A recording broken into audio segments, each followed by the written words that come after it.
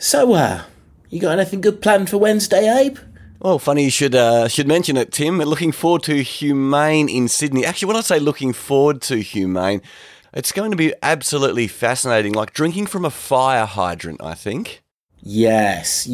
Well, Humane is in Surrey Hills this Wednesday afternoon, humain.au for last minute tickets. Amongst the things you'll be able to see, Abe, you'll be presenting in our in our upfront showcase of your latest thinking, but that's one of many things. It is. There's some folks from Adobe, and who else do we have on the bill, Tim? Look, we have one of the things we've been emphasising is brands actually doing things in the space. So we're talking to people like Optus, Afterpay, Mutinex have been doing some really interesting things in the technology space, as have BRX as well. Many interesting brands. The key thing is to actually come along and find out from people who are actually doing this stuff already. So that's Humane, humain.au. Hopefully see you there.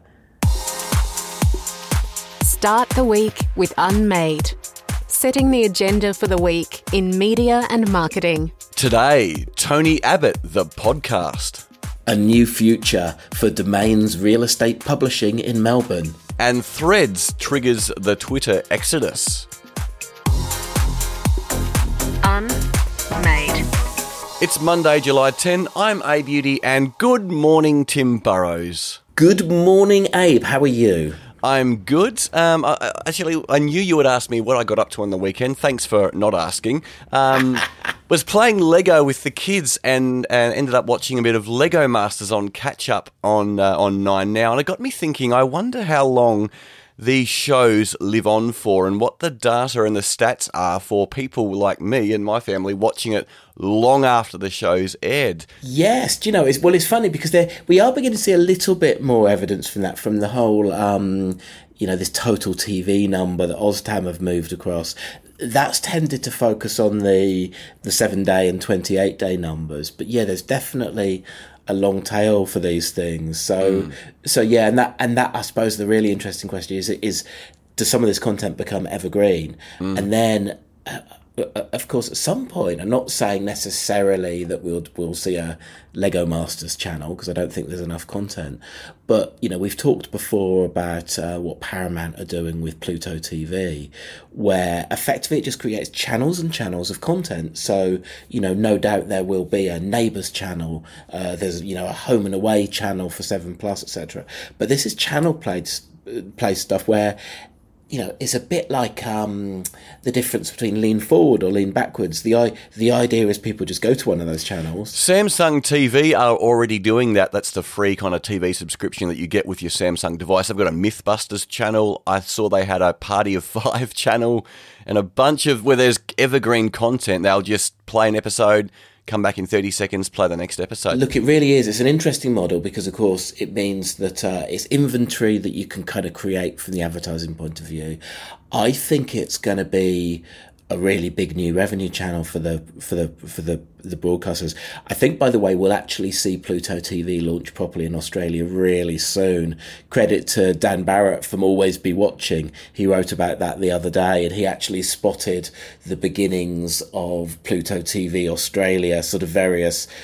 he must have been looking at the app via an VPN or something, so because it already exists in other markets, but he'd seen evidence of an Australian launch quite quickly. But yes, but no, I think the reason I didn't ask about your weekend was because I basically didn't have one. I've just been in the air for what feels like forever, Abe. And you know what, Abe? I know I don't sound it, but I'm in a bad mood. Oh dear. I woke up this morning and I had just enough time.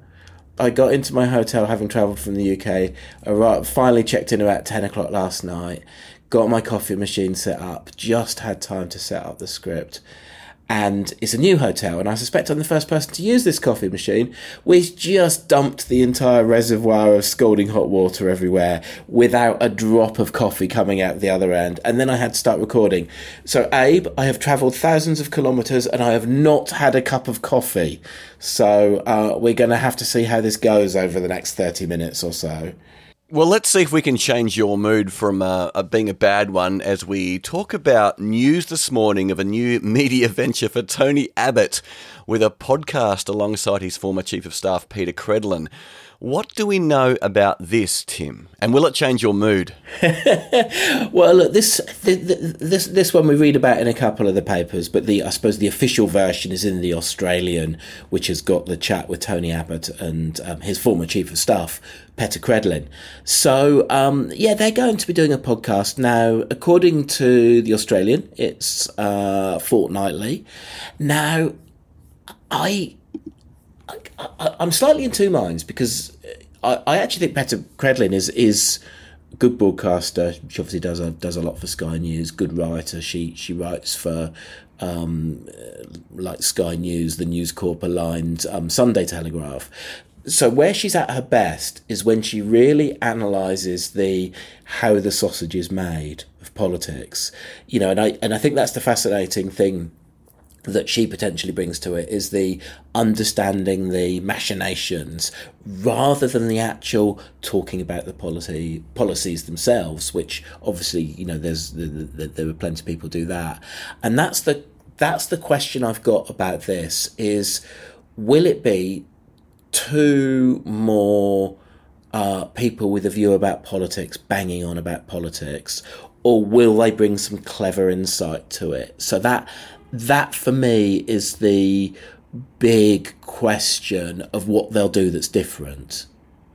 There have been other political podcasts in Australia that have launched successfully, Tim. Yeah, the one that comes to mind is probably Christopher Pines, who left politics, you know, kind of in plenty of good time to reinvent himself, and some people leave it a bit late. If I have a sort of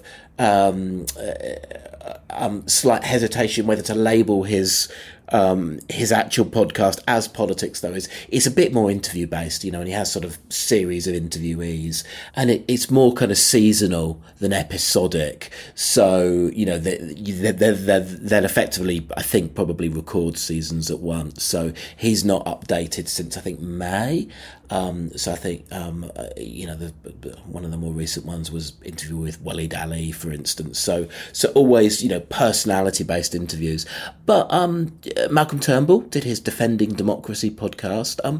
But I tell you, for me, there is a gap in the podcast market in Australia for something which is regular.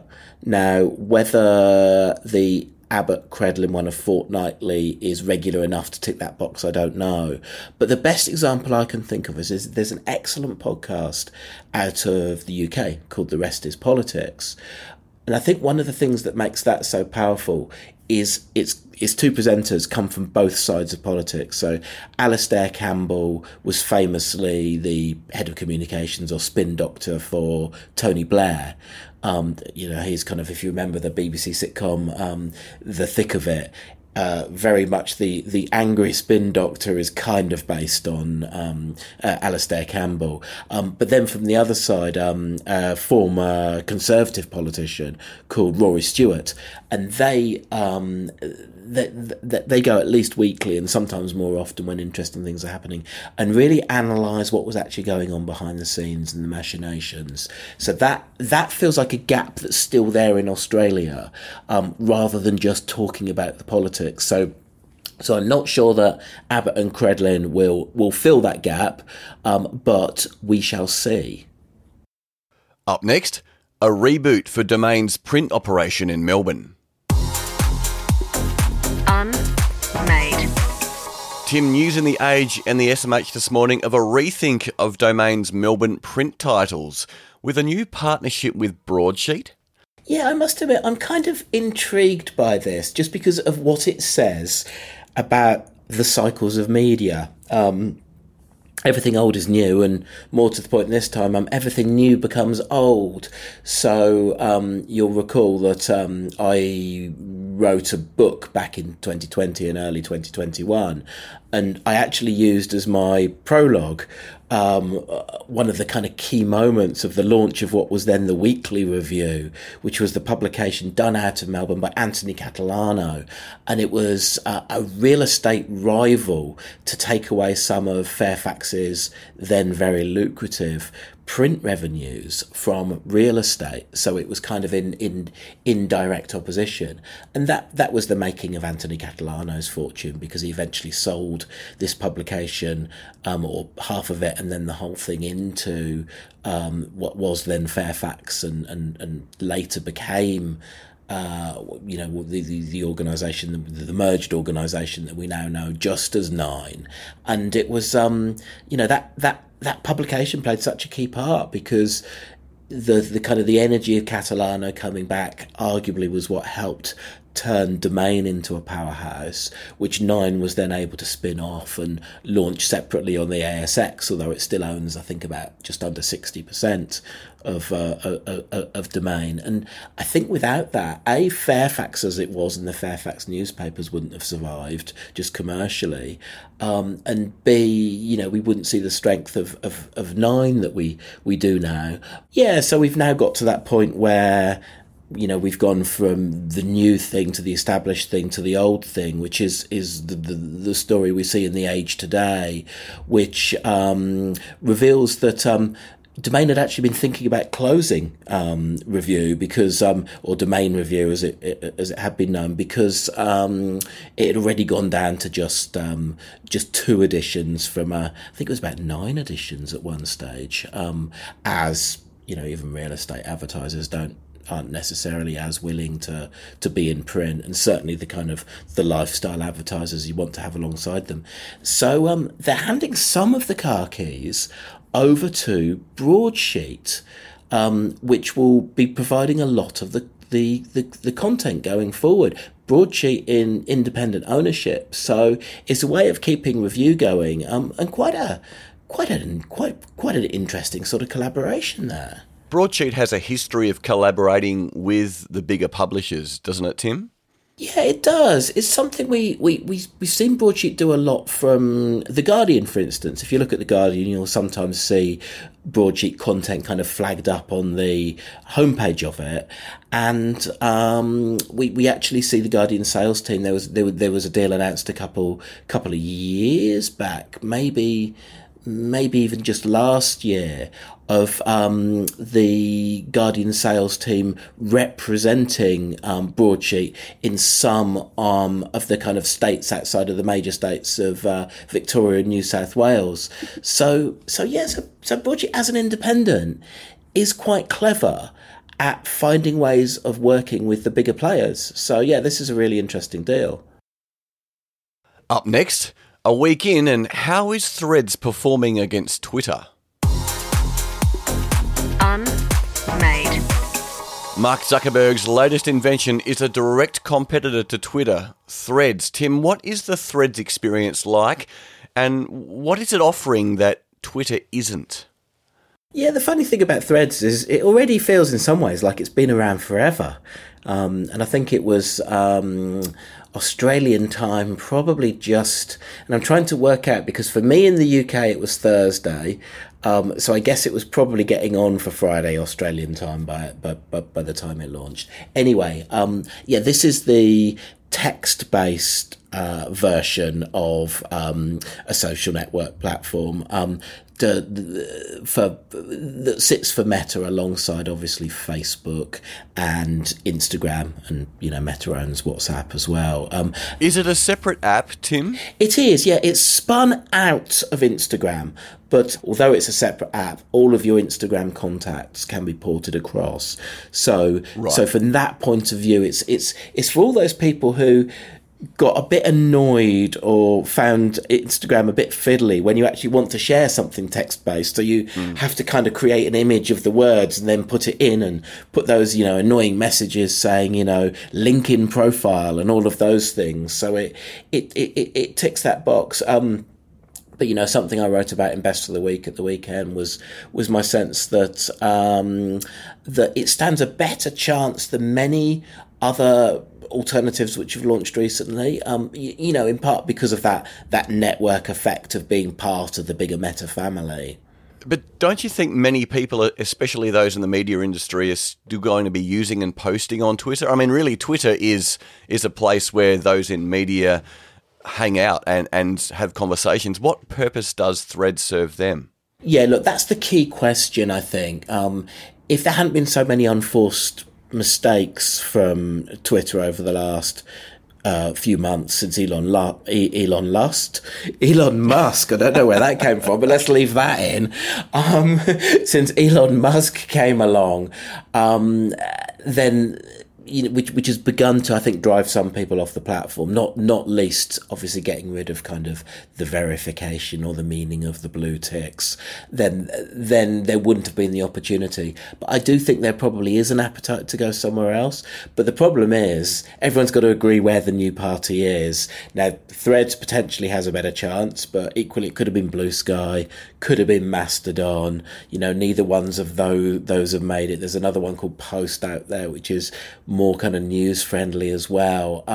So I've been playing with it a bit, and I guess, if we talk about the kind of the journalists and publishers, one of the reasons they're there is sometimes it can drive traffic back to them, and the algorithms don't like giving away traffic these days. They prefer to keep it within the network. So we'll have to see whether that's a driver or not. But yeah, look, I think they've done it well. It's very stripped back. There's lots it can't do yet. You can't even there isn't like sort of even private messaging yet. There is no inbox, for instance. You've still got to do that through Instagram, for instance. So it's very, very simple. There are no ads on it yet. So it's not a complete product, but it's got the potential to be, I think, in a way that some others haven't. I was going to ask about ads. I'll admit I haven't gotten into Twitter. There's only so many social kind of networks I can handle, and I've kind of got a couple, and that's about my limit. I haven't used Twitter. It does have advertising. One would think that that's how Elon's hoping to make his money.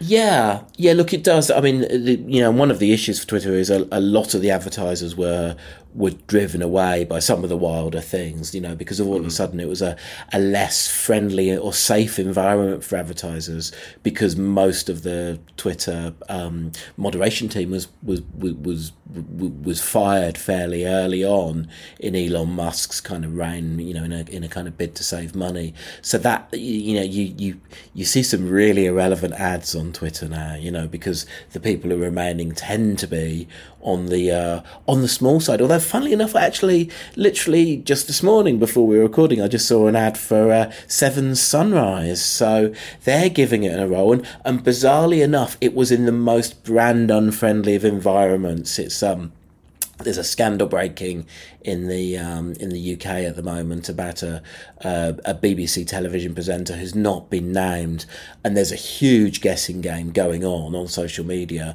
including on Twitter, and there are some really wild defamatory accusations being made about this person who, despite the fact that they've not officially been named, you can very easily find out their name on Twitter. And when you read about this person and the allegations, you'll read it next to an ad for Sunrise. It'll be interesting to see whether the relevant ads eventually, once Threads is monetized with advertising, how relevant they will be as well. Because sometimes ads can feel very spammy on social media. For me anyway, the kind of ads that I see are certainly not always for big brands. So that'll be one that's quite interesting to watch. Yeah, I think you're right, and I think the issue with the jarringness of ads is obviously an ad that's relevant to us as a consumer. We almost don't even consciously become aware we're being advertised to if it's giving us interesting information, and that was the great promise of retargeting. Now, obviously, it's a promise that's been very much broken, but overall, I guess I'd still rather see an ad that's relevant to me than an ad that's not. Well, that's it for today. We'd love to hear what you think at letters@unmade.media. That's letters@unmade.media. And Tim will make sure he has a coffee before he reads your email, so he won't be too grumpy. And we'll be back tomorrow with Tuesdata, and we look at how the ABC is travelling in Canberra. Don't forget, if you'd like to support Unmade, you can become a paying member. Go to unmade.media to find out how. Today's podcast was produced with the usual enthusiastic support of Abe's Audio. See you next time. And we'll see you at Humane on Wednesday. Toodle pep. Unmade. Podcast edit by Abe's Audio.